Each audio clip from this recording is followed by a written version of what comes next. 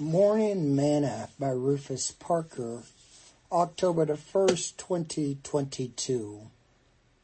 Free. Know ye not that to whom you yield yourselves servants to obey, his servant ye are to whom you obey, whether of sin unto death or of obedience unto righteousness.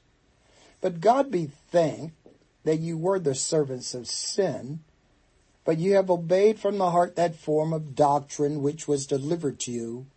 Then made free from sin, you became the servants of righteousness. Romans chapter 6, verse 16 through verse 18. Today's morsel. Do you ever watch those commercials during tax times where they tell you that if you download their apps, it is free? Or you keep getting those advertisements in the mail telling you that certain phones are free.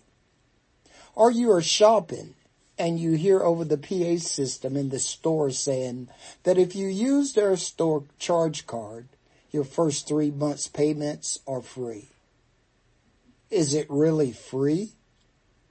Paul said that once we obeyed from the heart that form of doctrine which was delivered to us, we were made free from sin and became the servants of righteousness.